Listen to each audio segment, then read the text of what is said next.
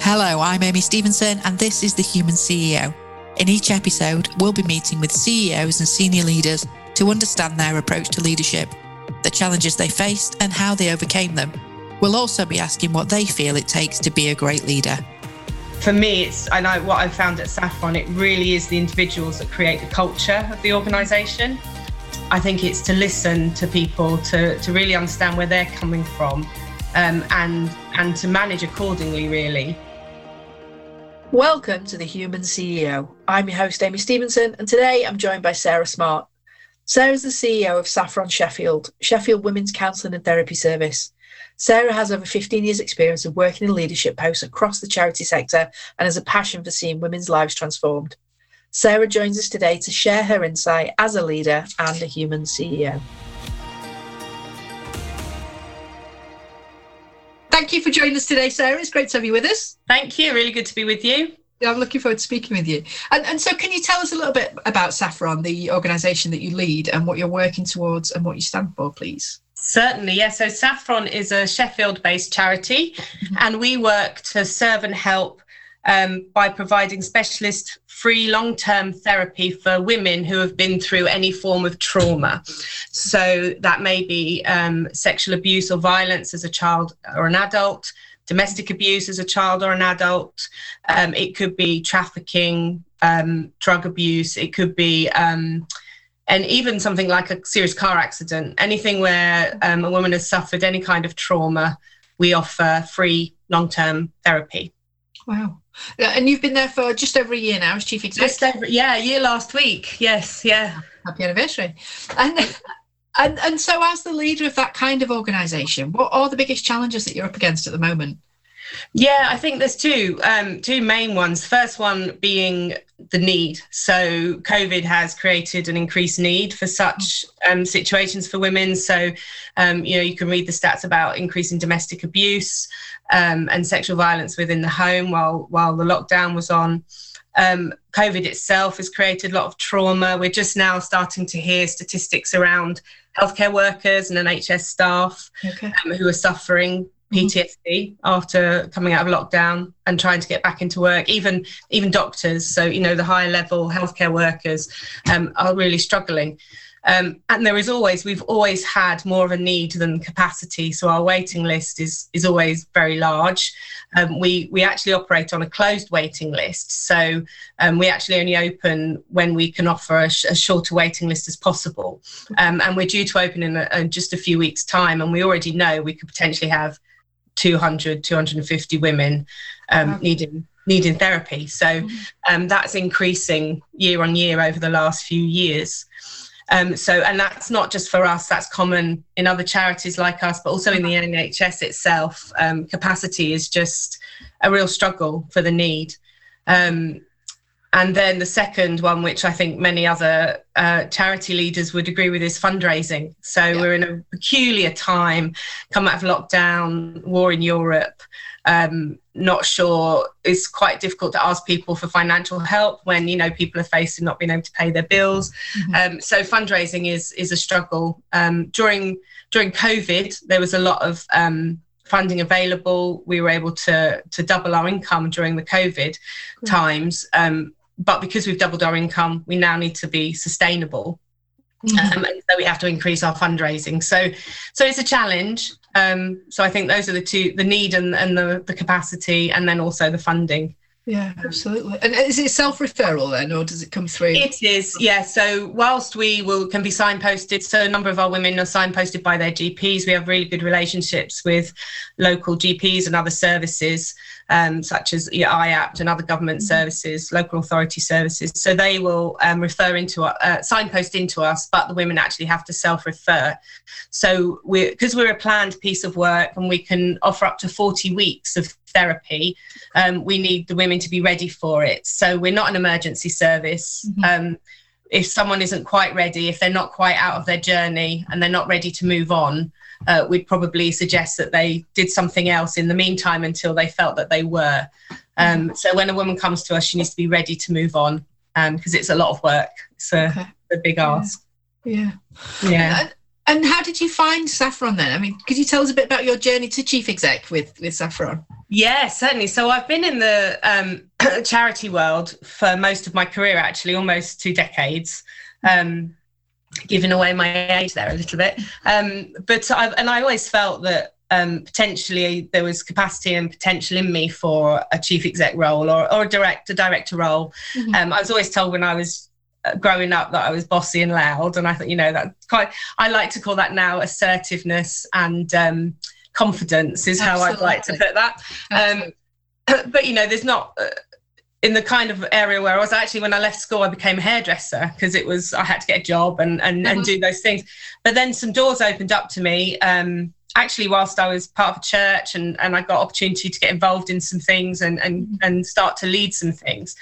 Then I went to work for a charity based in Thailand on the Thai-Burma border, and working in relief and development. And from there, I then, this is over a number of years, so it's a bit of a potted, quick history. I returned to the UK to start the UK office of that charity, to bring fundraising and to start. I love marketing, I love comms. It's a natural kind of gift I had, so I thought I'd put it to good use. And so I actually spent 9 years building up a relief and development charity in the UK, fundraising and comms. And it was whilst I was there, really, I had a really fantastic board of trustees who saw potential and really invested in me. They helped me to get my degree, which I've got a degree in charity management, so that they allowed me to do that and actually helped fund it whilst I was working. And so they were really brilliant. I learned a lot from them. And then I was able to step into different kind of roles. And so 14 years later, from starting in kind of leadership, I took on a CEO role, which was quite a journey to get to that, really. I'd wanted to find that kind of a role for a while, but there was always something that, when I interviewed, there was always something that I was lacking, and it was always something different in each interview. So, some people, depending on the charity, different people wanted different things. And it began to I got quite low because it was a bit, well, how do I get that experience on my CV? How do I get that experience unless people give me the opportunity to do so? And actually, it was via a friend. A friend had received the recruitment pack for the Saffron role. And she just passed it on to me. She said, this isn't for me, but it might be for you. And I read it and I almost didn't apply because I thought, I just don't want to be disappointed again, and it was like, sometimes I'd got to that point, really, where it's like, is it worth it? Is it time to change? But here I am, I got the role, really thrilled. It was a fantastic, best interview I've ever had. It was brilliant. And yeah, I got the role, and it's been quite a journey, I have to say, the last year. So was it always the plan to end up in a chief exec seat, or is it just that you found a sector that you're particularly passionate about? And yeah, well, I think it was always a plan. I like the leadership role. I like management. I wanted that kind of a role, and I was, director of. Previously, I'd taken 2 lower director roles where I still reported into a CEO, but I always thought I could do that. And I like working for something that I can really believe in. So there were some roles that I didn't go for simply because I thought I can't get passionate about that cause. Yeah. And I was very passionate about international development. And I always say, if you're passionate about your job, you never work a day in your life. It's what you live for. And I wanted something that I felt similar to that. I actually stopped working in international development because I got married and decided I needed to settle in the UK rather than, hop around the world all the time, which I do miss, but hey ho.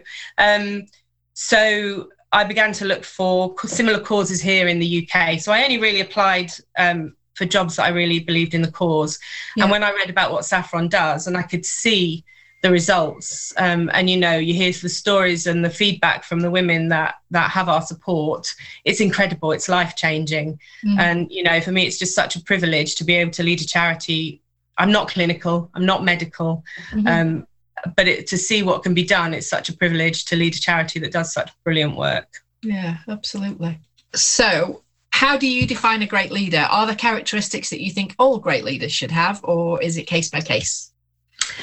I think probably a bit of both. I think the non-profit world is very different to the commercial business world. There will be different goals, different focuses. But I imagine in terms of leadership characteristics, I think what's really important to me is to be approachable and friendly. I don't want to be any kind of boss that people are frightened to talk to or don't want to approach. I think you need to be a decisive decision maker, be ready to stick to what you decide and have a good reason for making those decisions, which isn't always an easy thing to do. I think you need to be a very good communicator, which I imagine goes across the board. And resilience. My word for the year has really been how to build resilience in my own life, but also for the charity as well. Yeah. So having said that, I think, they're probably characteristics that should be in any good leader, I would think. Yeah, especially the resilience with what we've just been through and the uncertainty. Absolutely. Everyone's facing at the hard moment. Work. Yeah. Absolutely. Yeah, it's not for the faint-hearted. And so you mentioned that you didn't want to be the kind of leader that people were afraid to approach, but in terms of your leadership style, was there an experience or a piece of advice that someone offered you earlier on in your career that shaped that sense of style? Yes, I think so. So I feel like I'm quite a collaborative leader. I think people are really important. And something that I actually read in a book was that you're never going to be in complete control of what's going on around you, but you are in complete control of how you react to what's going on around you. And I think that's been so important. I've had to remind myself of that a lot. I'm an overthinker. I take things to heart. It's very difficult sometimes just to take that step back and say, how do I control my response to this? Because I can't control the actual circumstances. So I found that to be really, really helpful. Great, thank you. And I think that's kind of how lots of people got through the pandemic when we didn't know what was coming around the corner. Remember, I had a little sign on my office wall that said "Tiny Little Wins." You just got to keep taking one step. Yeah, because it was a long time. One day at a time. Yeah, absolutely. Yeah, really difficult. And so, thinking about people that might be hoping to follow in your footsteps or have just taken a step up in a leadership role, what kind of advice would you offer them? Are there any sort of "if I knew then what I know now" moments? Yeah, I think there's two things actually that really stuck out in my mind as I was thinking about the last year. And the first thing is to be self-aware, know your limits. I think it was very easy to go in and start to make changes and to start the ball rolling on a number of different things just to make your mark and to prove that your, imposter syndrome kicks in. So you need to prove yourself. Yeah. But I just think really one step at a time, know your limits, be self-aware, ask for help and always keep learning. I think don't be afraid to ask for help, even from people that are your employees, people that maybe, because you just never know where some good advice is going to come from. Yeah, absolutely. Yeah. And also I think, in terms of people, the other thing I've learned in this role, which has been different in other roles I've done, but management tools and processes and such things only take you so far. For me, what I've found at Saffron, it really is the individuals that create the culture of the organisation. And I think it's to listen to people, to really understand where they're coming from, and to manage accordingly, really. Obviously, with a CEO, the buck stops with you. You're always going to be the one, you're the line where that line is drawn. But if you can engage others in to decision making, if you can talk with people to see how they feel and make sure you're not just a lone horse driving forward, I think you'll find it a much more enjoyable journey, because you won't feel so alone, because it's quite a lonely role. But it's about, for me, very much it's about the people and in investing in people. Absolutely. And so, thinking about people from your past and famous leaders, past or present, famous or otherwise, do any leaders particularly stand out to you that have either shaped your leadership style or had an influence on you? Yes, I think so. So I mentioned earlier my board of trustees from the Relief and Development charity that I worked for, and they were all really brilliant and encouraging. One in particular was, and he is also now a CEO of a mental health charity. But just in the temps, he was really knowledgeable. He'd had a lot of experience, probably could be working in a role that paid 10 times as much in salary, but really focused in on what he was doing, and was incredibly warm, generous, kind, always there. And I just felt like, to be a leader like that and likable. And I think that's really important. So yeah, I think people like that I've met along the way, that I could come up with a famous world leader or somebody like, but I just think for me it's been people I've met on life's path who have inspired me here and there, whether it be someone who's a trustee or whether it's a refugee in a refugee camp who's leading their people to a, it's that kind of thing. People inspire me for different reasons, I think. Fantastic. Brilliant. Thank you. And so I'm always also really interested in what leaders are reading or consuming. So be it a podcast or an audiobook or an actual old school book. What kind of books would you recommend to people that are either looking to follow in your footsteps or other leaders that might be listening to the podcast? For sure. Yeah. So I, when I first got the role, I looked for every possible book, plan, what do you do in your first year as a CEO, all this kind of stuff to try and just get as prepared as possible. Some stuff was brilliant, other stuff, you just leave behind you. But one, I think he's a self-published author. He's called Byron Morrison. And I think he's a bit of a motivational speaker. He writes really, really colloquially, really easy to read. And he's done 2 books. And the first one I got was The Effective CEO, which is about honing your focus, prioritizing your time, working out, what do you focus on, what do you not focus on? Because I think that's a really difficult thing. So easy. And in our world as well. Even this morning, I've just told you earlier, but, we've got a water leak in our building, and that's something that can be so easily distracting when I'm trying to work on strategy or budgets. Yeah. And it's just things like that. And he really gives some really wise advice into how to plan your time, how to schedule your time on daily, monthly, yearly ways. And he doesn't just talk about it, he actually gives you really good tools to do it. So it's called The Effective CEO from Byron Morrison. Brilliant. And he's then the second one I bought of his is, which I haven't quite got to yet, it's there on my desk, is called Think Like a CEO, and it's about the resilience side of things again. And so he talks about how to stop reacting, get out of your own head and take control of your role. And I think, again, as CEOs, we're quite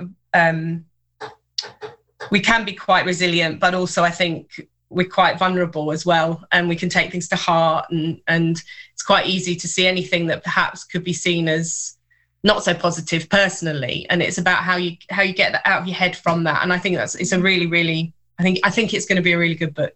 Yeah. So they're highly recommended. I'll take a look at those. Thank you. Yeah. And so tell us a little bit about what's coming around the corner for Saffron over the next 6, 9, 12 months, and how people can get involved with those fundraising events. And Brilliant. Yeah. So when I first started, I began work on a 3-year strategy to start this April, simply because we had lockdown. So when lockdown happened, we went completely virtual in terms of therapy. So we started to do therapy online, which had never been done before. So there was talk about how do we return back to normal after lockdown and COVID. We didn't stop our service, we just changed how we did it. So around last July, August, just after I first started, we began face-to-face again. We started doing different things with our building.